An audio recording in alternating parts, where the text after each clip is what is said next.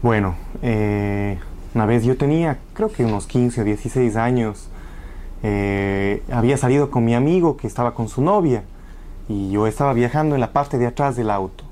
Y yo iba con la hermana de la novia de mi amigo, que era mayor a mí como unos 7 u 8 años. Yo tenía 15 y ella tenía 22 o 23. Y la cosa es que nosotros llegamos a la intersección de unas calles y, y tuvimos tal mala suerte que nos chocaron por ambos lados, por el lado de la puerta del conductor y por el lado de la puerta del acompañante, que era la novia de mi amigo. Fue tan fuerte el choque que los asientos se subieron el uno encima del otro, se quedó tapado el freno de mano. Bueno, entonces fue, bueno, horrible porque fue la primera vez que yo estaba en un accidente de tránsito, nunca antes había tenido una experiencia como esa.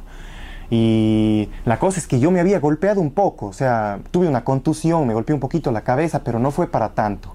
Pero yo como típico adolescente que le gusta la hermana mayor o la hermana mayor de la novia, del amigo, siempre tiene algún tipo de ideas como esas. Entonces me aproveché un poquito de la situación porque ella pensó que había sido el peor el golpe que yo me había dado. Entonces me hice un poco el soñado, el dormido, la víctima del accidente, y ella me cogió en los brazos de ella y me estaba diciendo: ¿qué te pasó, Javier? Pobrecito, ¿qué te pasó? Y yo: no, no, estoy un poco mal.